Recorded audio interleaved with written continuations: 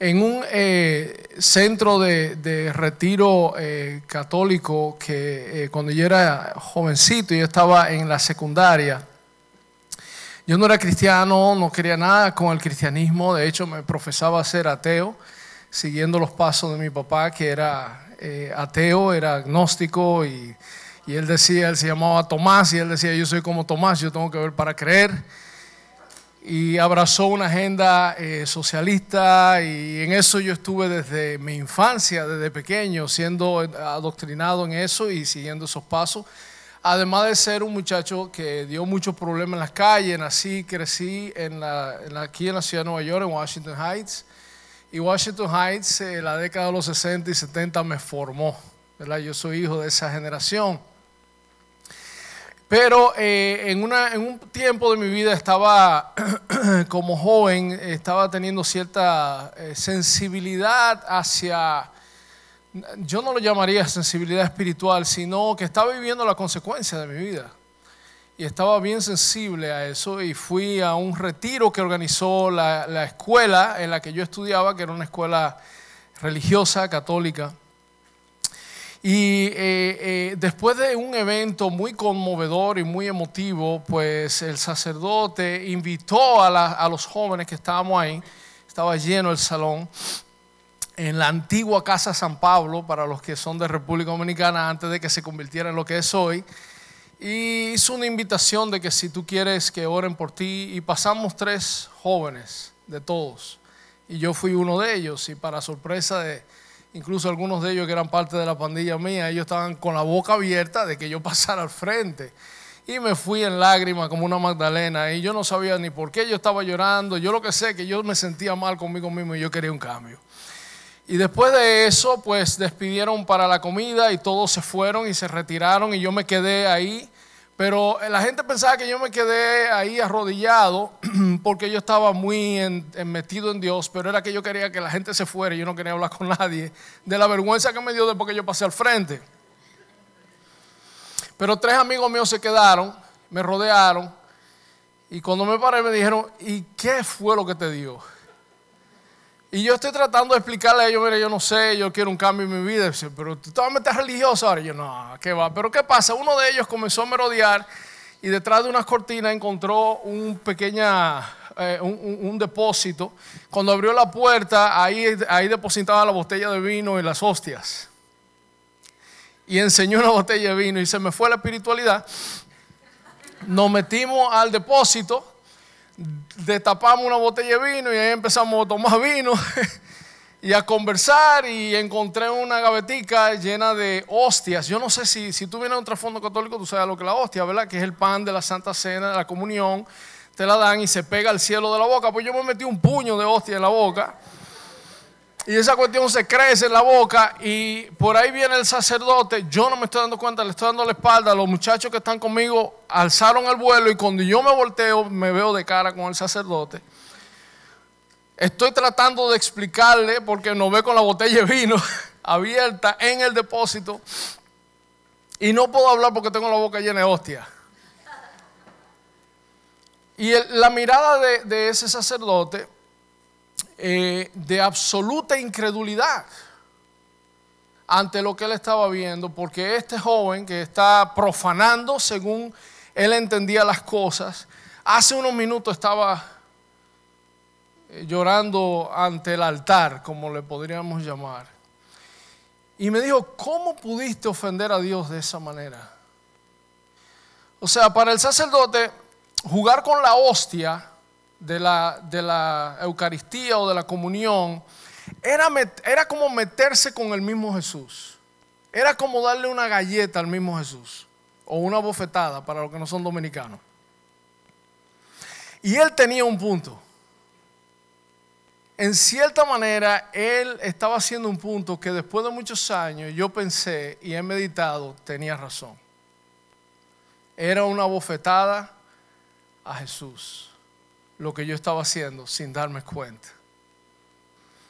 El pasaje que les quiero leer en esta mañana y que vamos a meditar hoy se encuentra en el Evangelio de San Marcos y es la celebración de la primera comunión, Eucaristía o Santa Cena, como le llamen, que celebró Jesús con sus 12 discípulos. Todos conocemos, ya sea porque la hemos leído o porque hemos visto la fotografía de la mesa con Jesús en el medio compartiendo la cena con sus discípulos. Que no había una mesa, eran sentados, tú sabes, por eso ves que la base de los pies, porque tú estabas sentado recostado con los pies del otro en tu nariz, ¿verdad?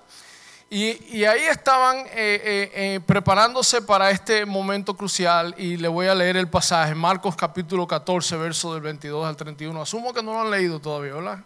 Porque llegué tarde al servicio, ok. Y dice así, Marcos 14 del 22 al 31, tal vez si lo tenemos en la pantalla, si no pueden escuchar.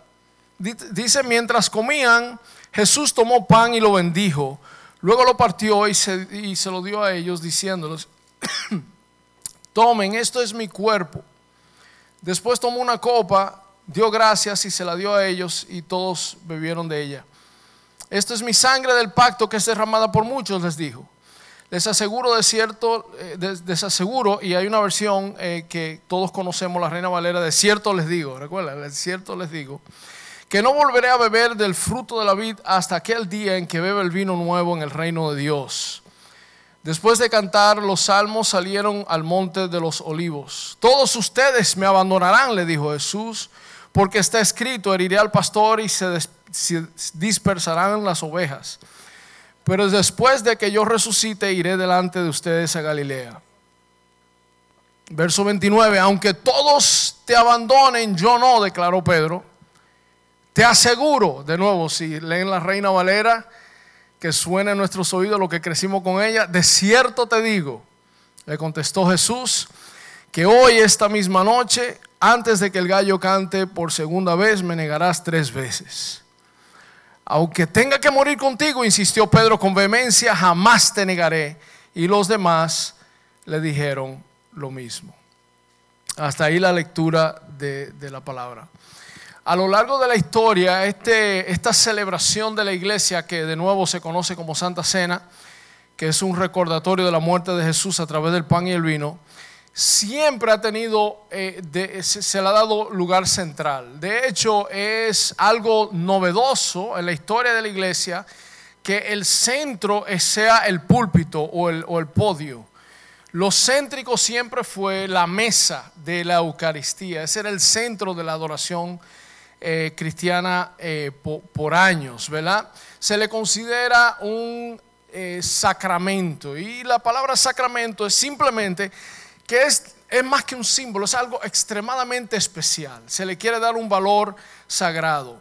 Y aunque algunos ese valor sagrado le dan un valor mágico, lo sagrado del asunto no está en el misterio de los elementos, sino en su mensaje. Y el mensaje es claro, es un recordatorio que constantemente nos apunta a la centralidad de la fe, de lo que distingue al cristianismo de todo lo demás, de religión y todo, y es la centralidad de Jesús. El centro de la fe cristiana, y tal vez tú estás explorando la fe, tratando de investigar qué es lo que hace la fe cristiana, has visto muchas cosas, pero el centro es Jesús. El centro es quién es Él y lo que Él hizo por nosotros. Esa es la base de nuestra fe. La tendencia de la iglesia es constantemente nosotros quitar eso del centro de nuestra atención y poner otras preocupaciones, pero no, ahí está el centro. Él dice, hagan esto en memoria de mí, refiriéndose a Él. Ahora, este constante recordatorio es muy importante porque lo que Jesús es para el cristianismo es muy distinto a lo que cualquier otro líder religioso lo es para su religión. Aquí es que se distingue el cristianismo de toda religión. Jesús es para el cristianismo lo que ningún otro líder es para su religión. Ni Moisés para el judaísmo, ni Mahoma para el Islam, ni Buda para el budismo.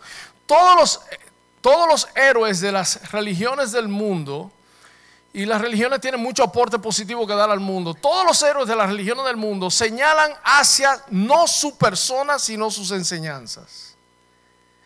Todo lo de ellos en memoria de lo que yo enseñé, no en memoria de ellos. De hecho, muchos de ellos ni sabemos mucho de la vida de ellos. No hay que saber mucho de la vida de ellos. Ni siquiera sabemos dónde lo enterraron, dónde está muerto, nada. A Moisés incluso no se reveló el lugar de su entierro porque no tiene importancia la persona en sí, sino el mensaje que conllevaban. Muy diferente a lo que es el cristianismo. El cristianismo no es haz lo que ellos dicen, no. El centro del cristianismo no es haz lo que él dice. El centro del cristianismo es Él. ¿Quién es Él?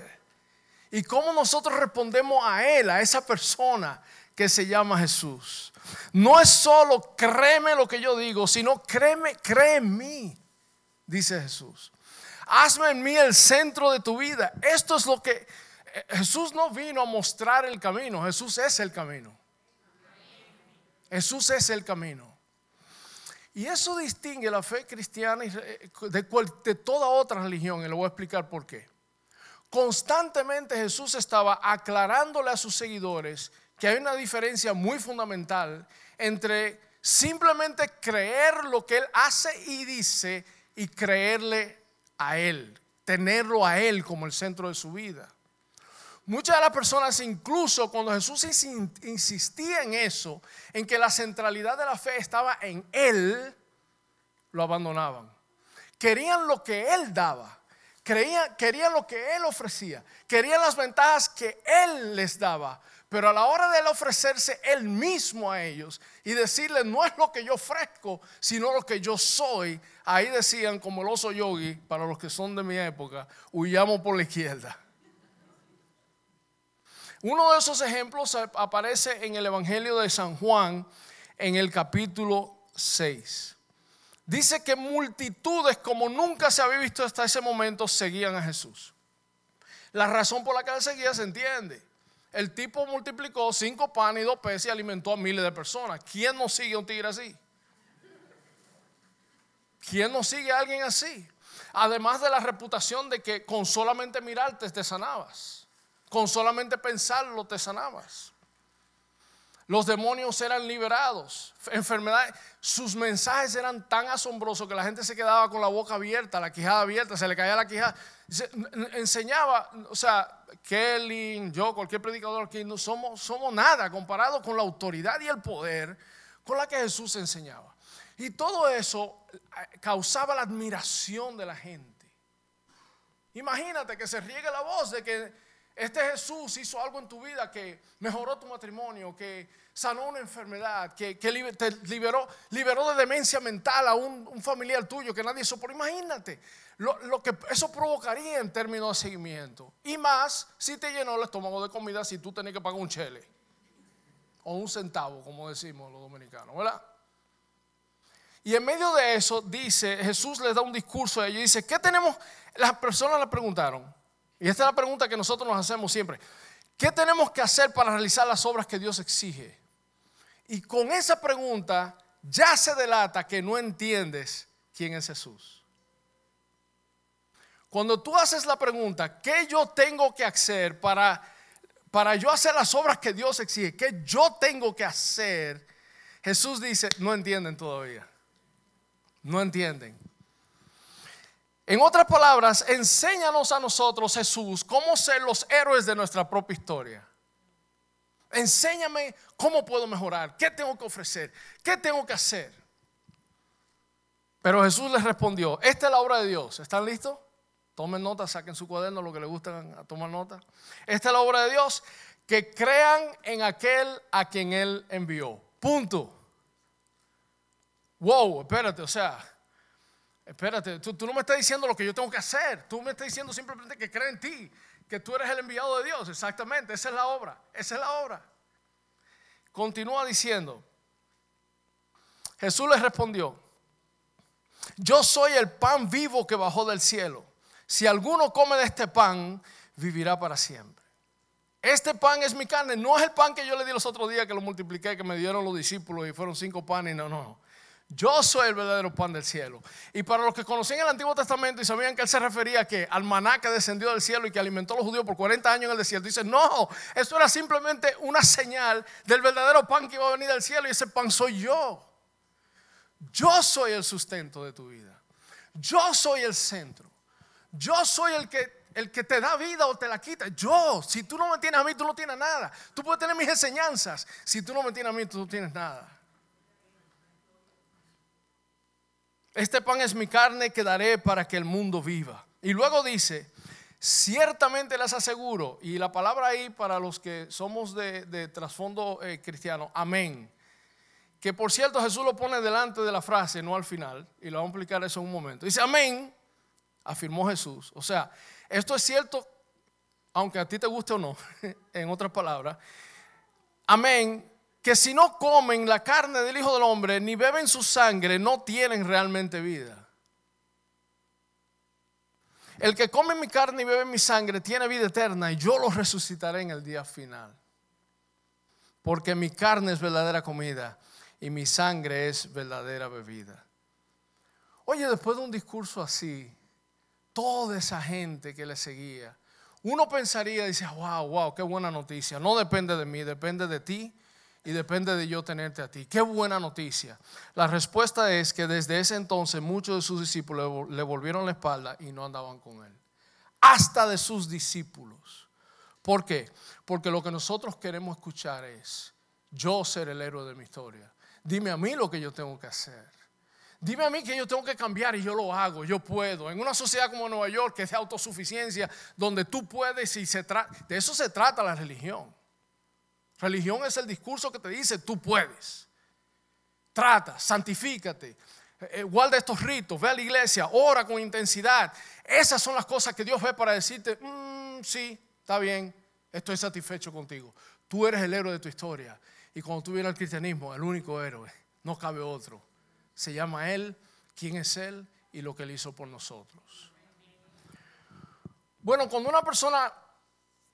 nosotros en el mundo cristiano se le llama convertirse. La conversión es una persona que ya sea de trasfondo religioso o no, como el caso mío que yo no era de trasfondo religioso y como el caso de mi mamá que sí lo era, nos convertimos. Una gente dice convertido quiere decir que ahora no se peina, no se cepilla, no baila, no va, ¿verdad? No, que todo lo contrario, porque me gusta bailar salsa.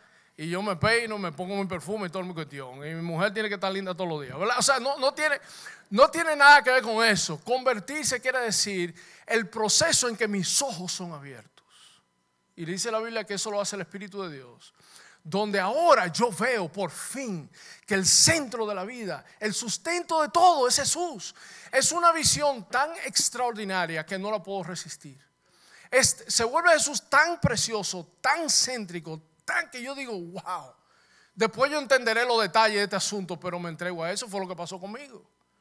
Que contrario a todo lo que yo había aprendido acerca de lo que era la religiosidad y todo lo que yo había aprendido acerca del ateísmo, sin argumentos, cuando Dios me mostró la centralidad de quién era Él, me rendí a sus pies. Y eso se conoce como conversión. Y luego viene la parte de confesión pública de esa conversión, donde yo le digo al mundo, a todos los que me conocen, esa es mi declaración: Jesús es mi pan de vida, Jesús es mi todo, es el bautismo. Pero ¿qué pasa? Como nosotros tenemos, o sea, si tú dejas el corazón tranquilito, ¿sabes para dónde se va? A yo ser el héroe de mi propia historia. Y como el Señor sabe eso, Dios estableció la manera de que nosotros recordemos constantemente de que el centro de todo es Él. Y eso es la Santa Comunión, porque constantemente, hasta en la iglesia, tú vas a una iglesia, tú vas a los discursos y tú oyes los mensajes donde la centralidad y todo depende de ti, de tu fidelidad, de lo que tú puedes hacer y de lo que tú puedes lograr. Y tenemos que recordar constantemente que no, que es Jesús. Y ahí está la Santa Comunión. La constante tentación es que es en memoria de mí. Y el constante recuerdo es que no es en memoria de Él. Pues el pasaje que nosotros leímos nos señala hacia eso. Yo quisiera que hablemos acerca de esta celebración de la comunión, que es el constante recordatorio de la centralidad de Jesús. ¿Y qué nos apunta y qué nos enseña esta realidad? Y lo primero es que nos enseña, son dos cosas básicamente que yo quiero visitar con ustedes. Y luego vamos a celebrar la comunión, aunque hoy no es domingo de comunión, pero lo vamos a celebrar. Yo le hablé a Kelly, yo le dije, mira, tengo en mi corazón hablar de esto. Y él dijo, pues vamos a darle para allá. No es el domingo de comunión, pues lo hacemos, no importa. Eso es lo bueno de estar entre latinos, ¿verdad? Que podemos improvisar. No estaba en el libreto, pero lo podemos improvisar. Pero en preparación de esto, de la Santa Comunión, quiero que hablemos acerca de qué es. Y lo primero es esto, es que es un pacto. Es la relación de pacto que tiene Jesús con su pueblo, que es la iglesia. Y ese pacto, es un pacto, consiste en 2 amén. ¿Ok?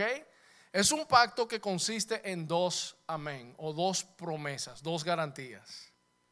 Vamos a ver eso. Primero, ¿qué es un pacto? Fíjense que en el pasaje que leí dice, cuando Jesús repartió la copa, dice, esta es la sangre del pacto.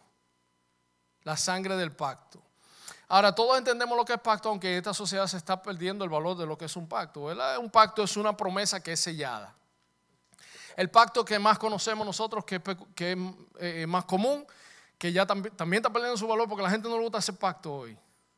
A la gente le gusta hacer promesas sin garantizarlas. El pacto es una promesa garantizada. ¿Cuál es el pacto de promesa garantizada? Que todos conocemos, el matrimonio. ¿Verdad? No hay que casarse para decirse yo te quiero, yo te amo, tú me derrites. No hay que casarse. Hay que casarse para decir yo te quiero, yo te amo y te seguiré amando mañana cuando tú no estés tan lindo, cuando nos pongamos viejos, cuando te enfermes y cuando no haya chavo en el banco. Te seguiré amando. O sea, el pacto es cuando tú haces una promesa de futuro amor delante de testigos. Ahí no queremos. Ahí no queremos. ¿Verdad? Ahí preferimos Luis Enrique. Yo no sé mañana si estaremos juntos, si será para mí, si será para ti, yo no sé. Yo lo que tengo que vivir es el día de hoy. ¿Verdad que sí? Esa es la sociedad de hoy. No entendemos esto de pacto. Pero lo que Jesús está haciendo en la comunión es recordándonos que nuestra relación con Él es una relación de pacto. El cristiano es una persona que tiene una relación de pacto con Jesús asegurada y firmada por la sangre de Jesús. Ok, vamos a explorar esto porque no hay nada en el mundo. Todos nosotros estamos buscando algo en lo cual anclar nuestras vidas y nuestras almas. No hay nada en el mundo en lo cual tú puedas anclar tu vida como esta seguridad que da Jesús. ¿Qué está pasando aquí? La cena es la celebración en judía de la Pascua. Y por ahí viene la Pascua, ¿verdad? Nosotros celebramos las celebraciones de Semana Santa, ¿verdad? ¿Y qué es lo que está conmemorando? El momento en que el pueblo de Israel se hizo pueblo de Dios a través del pacto que Dios hizo con ellos. Eso es lo que están conmemorando, la liberación del pueblo de Israel de la esclavitud de Egipto, que no tuvo que ver nada con ello y todo con Dios. Nada con ello, todo con Dios. La liberación del pueblo de Egipto, del pueblo de Israel de Egipto. Y en la cena que los judíos celebraban año tras año y todavía lo hacen. Yo no sé si tú has participado de un Seder o judío, te animo a que lo hagas en una casa judía si te invitan. Es una celebración hermosísima. Y hacen un recuento. Ellos se adentran en la historia del Éxodo, de cuando fueron liberados de Egipto, y recuentan esa historia como si fuera hoy. Y le dicen a sus hijos, tú estabas ahí en la simiente de nosotros. Tú estabas ahí, tú eres parte de esta historia. Y se repartían varios elementos. Y esto lo hacían año tras año, tras año, tras año. Se lo sabían de memoria hasta los niños. Dice que el pan que se repartía era un pan sin levadura. Un pan seco, en otra palabra. Un pan que sabía como a chicle, ¿verdad? Un pan sin levadura con hierbas amargas. Y era recordando que la huida de ellos fue apresurada, fue un huidero rápido. Y las hierbas amadas se llamaba el pan de la aflicción. Era recordando toda la aflicción que ustedes vivieron, toda esa maldición que ustedes vivieron bajo el yugo del imperio de Egipto, del cual Dios de una manera extraordinaria y milagrosa los liberó. Y el vino que se repartía 4 veces, cada una de las reparticiones del vino era recordando las promesas de Dios, que se resumen en el libro de Éxodo capítulo 6 verso 6. Dice, yo soy el Señor, yo los sacaré de debajo de las cargas de los egipcios, Los libraré de su esclavitud, los redimiré, o sea, los compraré. Pagaré el precio de su rescate con brazo extendido y con grandes juicios. Los tomaré a ustedes por pueblo mío, yo seré su Dios y ustedes serán mi pueblo. Esas eran las promesas que ellos estaban celebrando. Y el plato principal era el cordero. El cordero, que era el momento cúspide, el momento céntrico de la celebración, porque ese cordero era sacrificado. Y ellos recordaban que Dios envió a su ángel, para juzgar el imperio, para juzgar a todo el mundo. Era un juicio contra todos. Y el juicio era que cuando el ángel pasaba, la muerte de todos los primogénitos.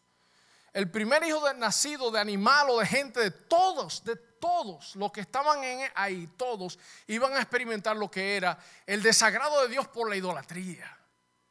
Porque el principal ídolo de Egipto era el hijo de Faraón, que se le llamaba hijo de Dios. Y venía el juicio contra todos. Nadie se salvaba de ese juicio, a menos que el ángel pasaba y él se asomaba y decía: oye, pero esa familia sí se porta bien, ellos oran siempre, yo voy a pasar por alto. Eso es lo que significa Pascua, Passover, pasar por alto. El ángel venía y decía: ay, tú me caes bien, ay, mira, tú oras mucho, ay, mira, tú pagas tu diezmo, ay, mira, tú vas a la iglesia todos los domingos, y paso por alto no.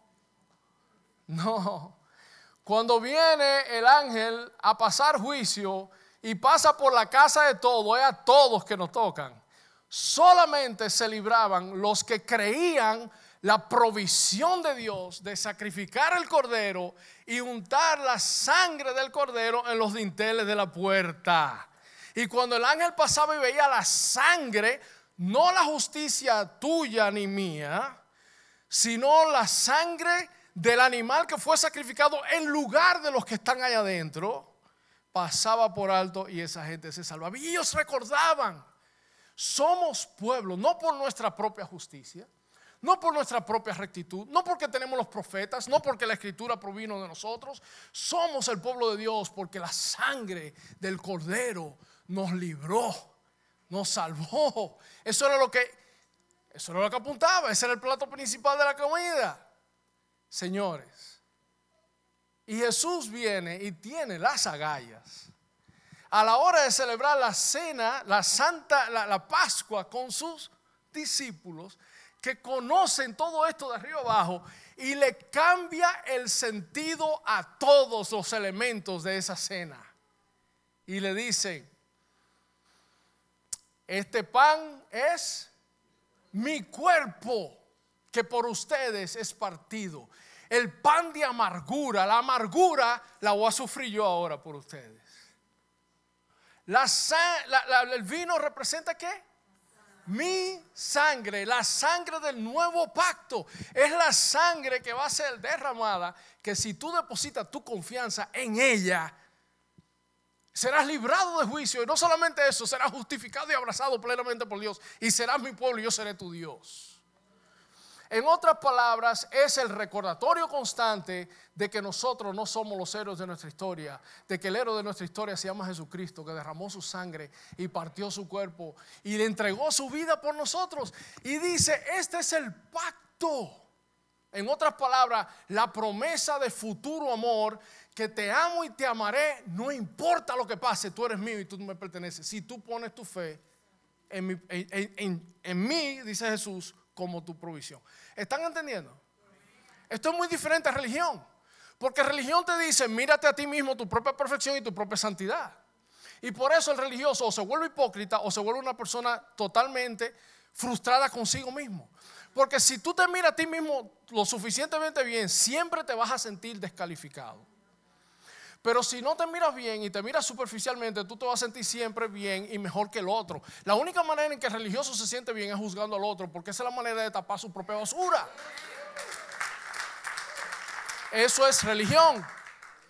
Cuando la confianza y la seguridad se deposita en ti como el garantor, la garantía de esa relación. Oye, temblándonos la carilla que está siempre. Porque ¿cómo sabré? ¿Cómo sabré? Y cuando tú te sientes de lo más bien, es porque no he estado delante de la presencia de Dios. Nadie que está en la presencia de Dios está cómodo. Todo el mundo sale huyendo. La ilustración que a mí me gusta es que yo quiera darme la dique de basquetbolista. ¿Verdad? Que yo dije que juego basquetbol y yo hablo de que le gané al equipo, que juego basquetbol y de repente entra bueno, el pobre iba a decir Kobe Bryant, pero ya no está con nosotros. Pero entra Michael Jordan, que es mi generación. ¿Tú crees que delante de Michael Jordan yo voy a atreverme a decir que yo soy un buen basquetbolista? No, yo lo que voy a decir, yo no sé ni driblear. Yo no sé lo que es un basquetbol, manito. Yo ni sé lo que es un basquetbol. O sea, una persona con tal perfección me descalifica, aunque yo sepa un chin. ¿Me entienden? Oye, delante de la presencia de Dios, ¿quién puede decir yo califico? Delante de tal santidad, delante de tal pureza, ¿quién puede decir yo califico? Por eso la estrategia de hoy es huir de ese Dios. Inventarme un Dios donde yo pueda estar cómodo en su presencia y no incómodo, que no sea lo suficientemente santo y puro. A menos que yo pueda así tener la confianza, porque mi confianza no se centra en mí mismo. Se centra en aquel que derramó su sangre por mí, que es el perfecto, que es el justo, y dio su sangre y dio su vida en mi lugar. ¡Wow! Ahí entonces podemos cantar las canciones de intimidad con Dios en su presencia, con plena confianza de fe. Ahora, esa confianza, ese pacto, tiene dos promesas. Y con esto quiero terminar, antes de pasar a la celebración. Escúchame que los medicamentos que me estoy tomando me secan.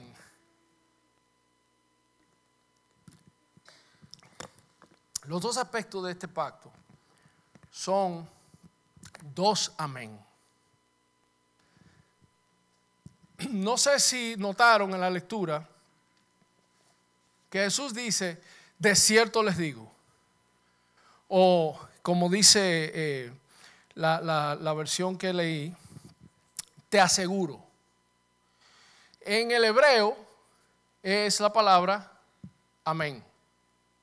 Para que entiendan esto, amén es algo que tú dices al final de tu discurso. Amén es cuando tú dices algo contundente, algo de trascendencia, algo de importancia. Y al final, la gente dice amén, diciendo, estamos de acuerdo con lo que tú estás diciendo. Eso que tú dices es certero. Amén se dice al final y lo dice la gente en respuesta a lo que tú dices. ¿Me están siguiendo? En ningún lugar en el Nuevo Testamento, ni en la literatura judía, aparece el que da el discurso diciendo amén antes de dar el discurso. Y en este pasaje hay dos veces que Jesús dice amén antes de lo que va a decir. En otras palabras, esto es totalmente seguro, garantizado y cierto, aunque tú lo creas o no. Aunque yo reciba de parte de ti la afirmación de amén, esto es amén. El único que puede decir una declaración así tiene que ser soberano, tiene que ser absoluto, tiene que ser una persona más allá de nosotros. Jesús está usando su autoridad divina para decir esto. Y él dice dos amén. El primer amén es el siguiente. Él dice, amén. Ustedes van a participar conmigo en el gran banquete de la cena del Señor en el reino cuando venga. Esto es lo que él dice. Dice el primer amén. Se lo voy a leer. Dice, les aseguro que no volveré a beber del fruto de la vid hasta aquel día en que beba el vino nuevo en el reino de Dios. El reino de Dios siempre se simboliza como un banquete de bodas, una gran celebración que se va a tener donde el pueblo de Dios va a participar con el Señor en ese banquete. En Mateo capítulo 26, esta misma historia se narra y esto es lo que dice Mateo. Les digo que desde ahora no beberé más de este fruto de la vida hasta aquel día cuando lo beba nuevo con ustedes en el reino de mi Padre. Jesús está haciendo una promesa. Ustedes van a llegar al final. Y en ese final, en el reino, ahí nos vamos a juntar y vamos a tener una cena y ustedes van a participar. Yo les garantizo, lo que Jesús está diciendo, mira, yo me les garantizo, yo radicalmente le hago esta promesa, que ustedes van a llegar. Ustedes van a participar de la cena conmigo. Lo que garantiza eso es mi sangre que yo voy a derramar, mi cuerpo que yo voy a entregar y ustedes van a gozar y disfrutar de esta santa celebración eterna en el reino cuando se manifieste conmigo. Garantizado, prometido, promesa de futuro amor. En otras palabras, Jesús Todo el tiempo lo he estado diciendo. Por ejemplo, en uno de los pasajes más favoritos míos de Juan capítulo 10, Jesús le dice a sus discípulos: mis ovejas oyen mi voz, yo la conozco y ellas me siguen. Yo les doy vida eterna y nunca perecerán y nadie las arrebatará de mi mano. Mi Padre que me las ha dado es más grande que todos y de la mano del Padre nadie las puede arrebatar. El Padre y yo somos uno. Jesús está diciéndole a sus seguidores: ustedes están en la mano mía, ustedes están garantizados, ustedes están seguros. La protección y la seguridad de ustedes dependen no de ustedes, sino de mi poder, de poder sostener a ustedes en mis manos. Pablo, el apóstol Pablo, años después, meditando en esta maravillosa promesa y meditando en lo que es el evangelio, la buena noticia de lo que Jesús logró por nosotros, dice una de las declaraciones más contundentes, increíbles, es un poema. Dice: estoy convencido, dice el apóstol Pablo, que ni la muerte, ni la vida, ni los ángeles, ni los demonios, ni lo presente, ni lo porvenir, ni los poderes, ni lo alto, ni lo profundo, ni ninguna otra cosa creada, dice, nada de la creación podrá apartarnos del amor de Dios que se ha manifestado en Cristo Jesús, Señor nuestro. Oye, hermano, eso es lo que todos queremos. Todos queremos un amor así de seguro.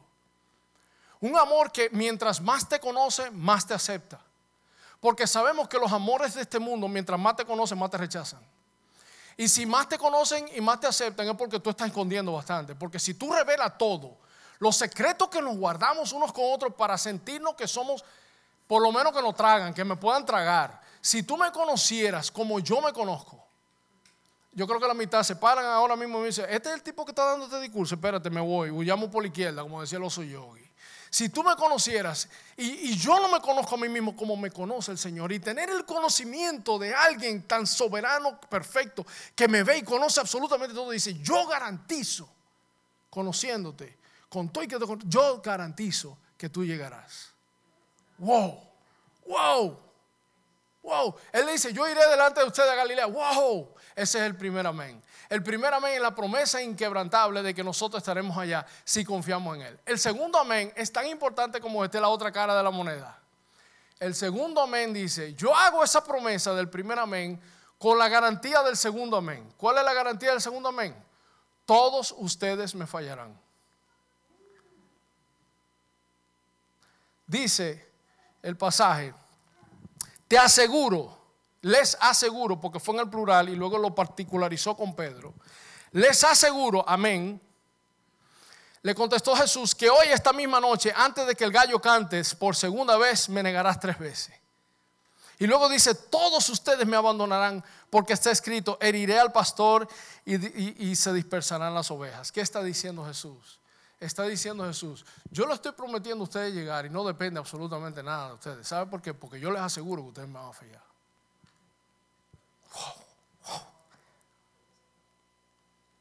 Ustedes no imaginan el descanso que me da a mí eso. Porque yo sí sé, yo no puedo confiar en mí mismo. Robert Guerrero sabe que no puedo confiar en Robert Guerrero.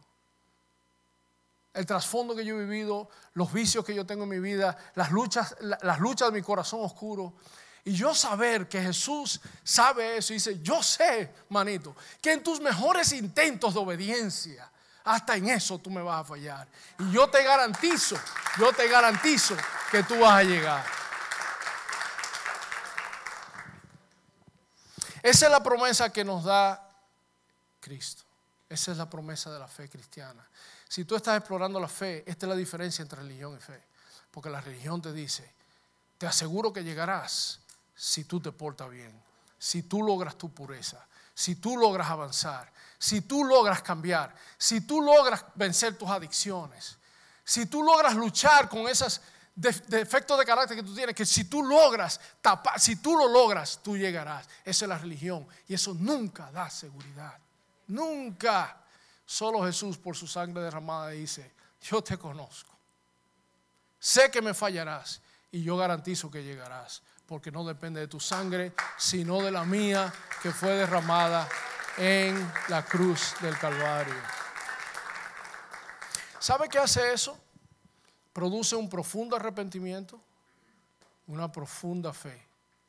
¿Sabe por qué yo quiero agradar a Dios? Un Dios que me ama así, y yo quiero ofender a ese Dios. Un Dios que hace eso por mí. Esa es la motivación del cambio del cristiano. La motivación del cambio del cristiano es que cuando ve a alguien que lo dio todo por nosotros, ¿cómo no obedecer? ¿Cómo no darle todo? ¿Cómo no rendirnos ante Él? La obediencia que surge por el miedo y el temor no es obediencia, eso es esclavitud. La obediencia que nace del amor, de experimentar un amor radical de un Dios que te acepta porque lo entregó todo por ti, esa es la obediencia que nace de la fe. Y ese es el arrepentimiento que nace de la fe. El arrepentimiento no es simplemente hice algo malo y mira cómo me daña a mí, mira cómo daña a mi esposa, mira cómo daña a mi familia. Es mira cómo quiebra el corazón de un Dios que lo dio todo por mí. Y por eso abandono lo que tenga que abandonar y vuelvo de nuevo a los pies de Jesús. Hoy Él te invita. Jesús te da el discurso que le dio a lo que les dio a los que constantemente le seguían. Y tú estás aquí hoy por algo te inquieta, tal vez te engañaron, vamos allí y terminaste en una iglesia, no sé, pero no es coincidencia. Jesús te invita. Jesús te invita a que tú lo tomes a Él como el pan de vida. Jesús te invita a que si estás sediento, tú bebas del agua que Él te dará, el vino que sacia el alma, que es Él. Que tú abandones de una vez por todas todos tus intentos de justificarte a ti mismo, delante de los demás y delante de Dios, y te rindas ante Él y le reconozcas como Salvador. Y si eres creyente, si somos de la fe, este es un lindo momento para nosotros recordar esa verdad porque nos olvidamos. Y volver de nuevo y afirmar que Él es la base y el sustento y el ancla de nuestra fe y no nosotros mismos.